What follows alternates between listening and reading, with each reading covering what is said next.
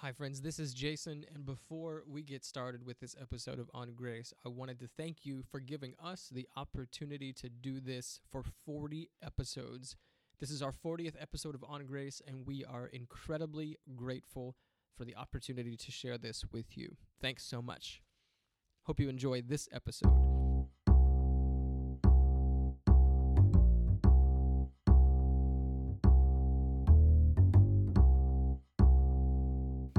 Well, hello, friends, and however you're listening to this episode of On Grace, the three of us are really glad you're here. I'm Jason Brown, hanging out with the Andy and Barney. Finally. Oh, right. I did it for y'all. I did that for Finally, y'all. Yeah. you come up with, Yes. One I understood. yeah, I get this one. Shoot, I'll be Barney. I don't care. You can be Andy. Okay. Well, you play the guitar. I don't. So That's true. Maybe. Yeah. Barney Yeah. plays the guitar? No. Oh. Andy does. Andy does. Yeah. Yeah. Yeah. Can you handle Barney? I got a pocket. That's all I You needed. got a bullet in it? And One so, but- bullet, One right? bullet, right. I do know that about... And he had to keep it in his pocket. He couldn't put it in the gun. Right. Did he ever use it, like on the show? Did he ever Oh, use yeah, it? he yeah. shot his foot off time and time again. He's Yeah. fumbling it out of his pocket and sticking it in his gun. Yeah. Yep. That's it.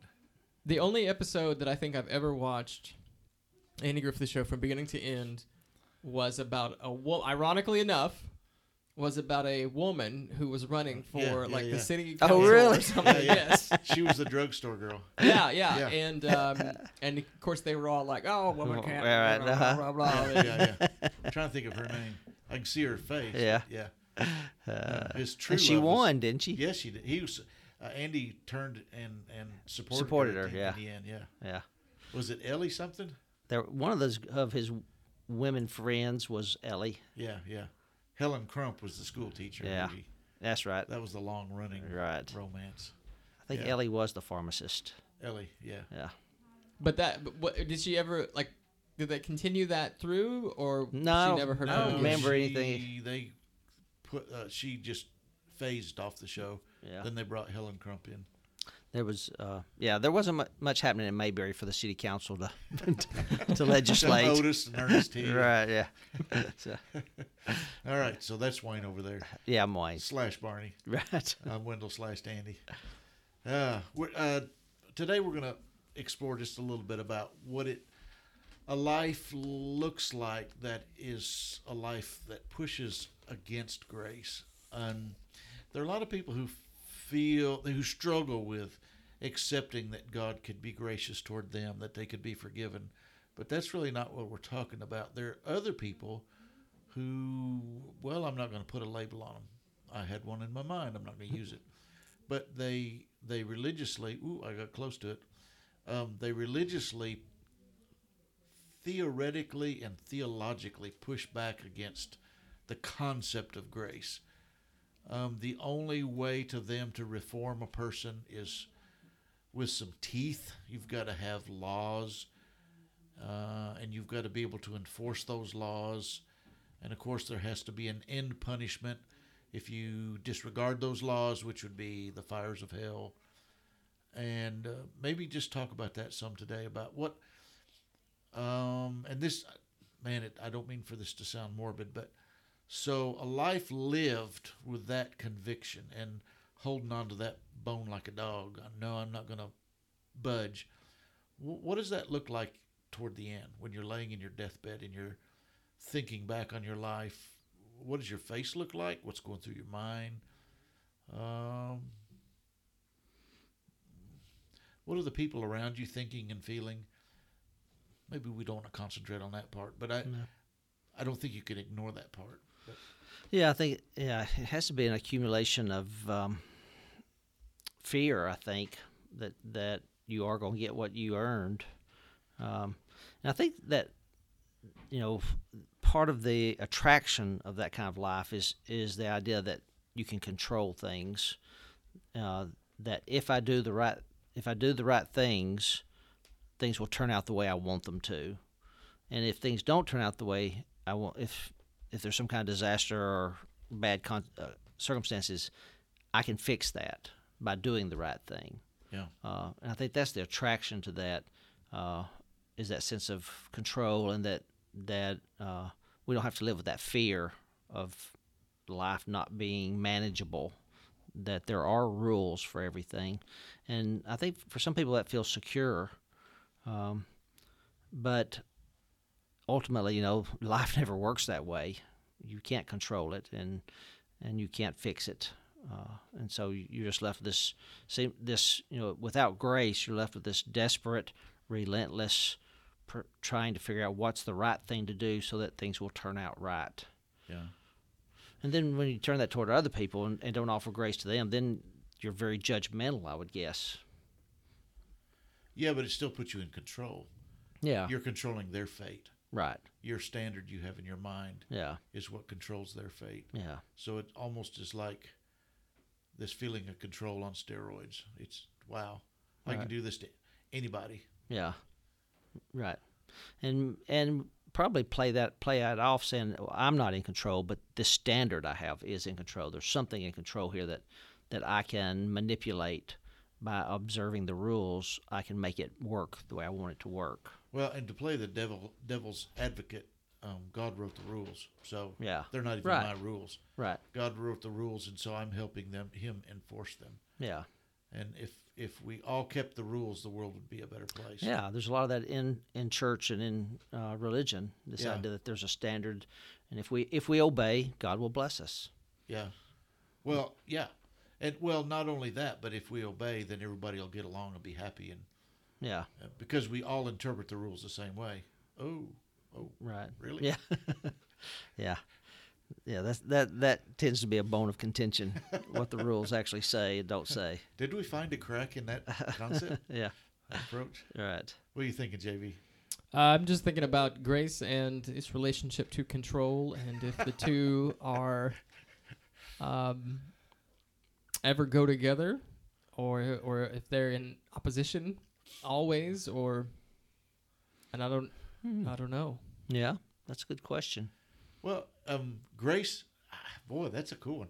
I think grace has a certain amount of, once it gets a hold of a person, it has a certain amount of control, but not a predictable control, and not a, it doesn't go by the manual, that's for sure. Is it accurate to say it's not an imposed control? Right, Like, I'm not imposing control on you, right. but I might have a level of control for myself because I love you. Does that make sense? Uh-huh. That feels kind of in the weeds. Yeah. Well, Kind of. yeah, but it's not like you have control. Not you have control of yourself on how you treat me, but it's like you're infected by this thing called grace, and you feel opposed to some of my thoughts or actions, but you can't help yourself. You like me, you love me, and it's like, how does this work? But I think that grace doesn't dissolve disagreements and different viewpoints. I think it defies them. Yeah, I think there is something to what you're saying about grace and control, whether they can operate together. I think when I offer grace to someone, that's a gift that they can do with as they please. Right. It's not. I think we can do it in a way that we try to manipulate people. I'm being nice to you. I'm offering you grace, my presence, and the investment of my life. But as soon as you don't respond in the way I want you to, I'm going to withdraw that. But I think real grace is that investment and that presence that has a freedom to it with no strings attached, kind of thing. Right. And so there's not that you can't use grace to control people. I think. Do you think that's true? No. Yeah. I think if you're trying to use grace to control somebody, by definition, it's not grace. Right. No, Yeah. No, not at all. Right. But there would even be people who say, "Well, I'm gracious. I'm very gracious, but I still think we have to have the rules." Yeah. To get to heaven. That's what they would Yeah. say. You have to keep the rules to get to heaven. And so it's always grace, but Yeah. you also. Yeah. Or it's. Or if it's just grace, people won't obey. They won't. They'll do whatever they want to do. It'll be chaos. Yeah. Anarchy. Yeah. And that's where I lived for a long, long time. Yeah. I mean, I thought I'm good with grace, but you got to have some teeth. Yeah. because people don't listen to anything but. Yeah. Yeah, and I think we always hedge our bets because we do not believe that the kingdom will come through love and grace and compassion. We always say there has to be a little bit of fear, a little bit of legalism Yeah, put in there, yeah, because that's the way the world operates. The world operates through fear and force, and we don't dare believe that the kingdom of God is different. yeah. I had somebody say to me sometime back, if there is no hell, what's the point? It literally Yeah. was, why would I want to be a Christian, a believer, if there wasn't a hell? I'd be out there doing whatever I Yeah, wanted to. And right. It's like, really? Yeah. Wow. Yeah, But when you walk away from grace and you hedge your bets toward the rules, it literally is hell avoidance, and I want to acquire heaven. It's not like heaven is a place where I'll spend Right. eternity with God and fellowship with other yeah, loving people. It's like, no, it's the prize I get, or it's the prize I get for keeping the rules. yeah, right. And not that great of a prize. It's just better than hell, Right, kind of thing. right. I don't know that it's possible to live outside of grace, but how is it possible to live against grace and not know it? Do you understand what I'm saying? Mm-hmm. I personally feel like you're talking about a huge chunk of the church. And what we do on Sunday night here called Pathway, it's the Healing of Human Hurts Ministry. There's one nail that we hit every night, or bell we ring, whatever you want to call it, and that is this thing of unconditional grace that God gives us. God loves you. Doesn't matter what you've done. Doesn't matter what you're doing right now. God adores you, and that love is non-negotiable. And we ring that bell over and over. And when people start to get it, many of them have been in church for years, and they say, we never knew this. And you want to say, really? You never knew this?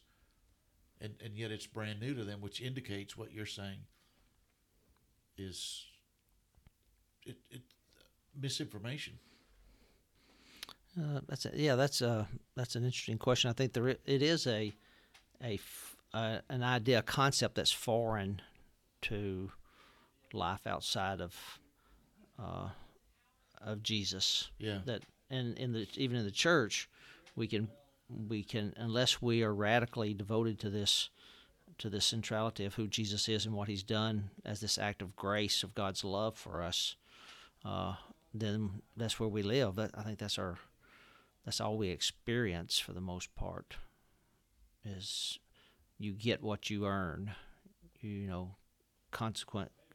Actions have consequences, cause and effect, and that's kind of how we try to manage our lives, I guess, outside of grace. Well, all of life, in a sense, is seen through a legalistic eye, through a judicial eye. Yeah, or a scientific eye, where there is, for every action, there's an opposite and equal reaction. For everything we do, there are consequences. There are natural laws that go into effect, and we apply that, I think, to relationships too, as if we can control relationships. That if I treat you a certain way, then you're going to respond in the way I want you to. Yeah. And we write books about parenting and about marriage, and as if you do these things, it's going to be good, and we know that it doesn't always work that way. Yeah. But grace creates the possibility that it can work even when the rules don't. We talk a lot about the possibilities of grace in here, but it's kind of tongue-in-cheek, because the longer you live in grace, it's no longer the possibilities, it's the probabilities of grace. And then that even, here you go, there's another P, JB, it's coming. It's the possibilities of grace and the probabilities of grace, and then literally the power of grace. It's good. It's good. Yeah. And the longer you live in it, the more you don't, well, this is possible. Well, it's even probable. And then it's like, oh, shoot, this is the only power that really works. Yeah. So it just, you just lean into it more and more, and you realize grace changes lives, rules don't. Yeah. They just don't. Right. But until Not- you do it and live it, Yeah. you'll push against it. Right. And I think a lot of times people try it a little bit, Yes. and if it doesn't work the way they wanted Yes. it to work, Exactly. like a rule, then they give up on it. Right. you know. Exactly. Ooh, good Yeah. point. Yeah. So it really is that, as we've talked about, that momentum, living in it enough for it to get some momentum in our lives, so that those possibilities become probabilities, Yeah. and Yeah. we begin to experience that power. Yeah. It's the vine and the branches thing. You know, Jesus Yeah. said, if you stay grafted in, you'll produce fruit. Right. And we graft in and we look and we say, it's just a bud. It's not, Yeah. I'm waiting. Well, 2 Right. weeks later, it's still kind of a bud. It's this little, it's not fruit. Well, Yeah. shoot, forget that. Yeah. Or it's like that seed that, you put it in the ground. Some of it bears 20-fold, and some of it 40, and some of it 100. Yeah. You just have to give it time to Yeah. to bear that fruit. Yeah. Yeah.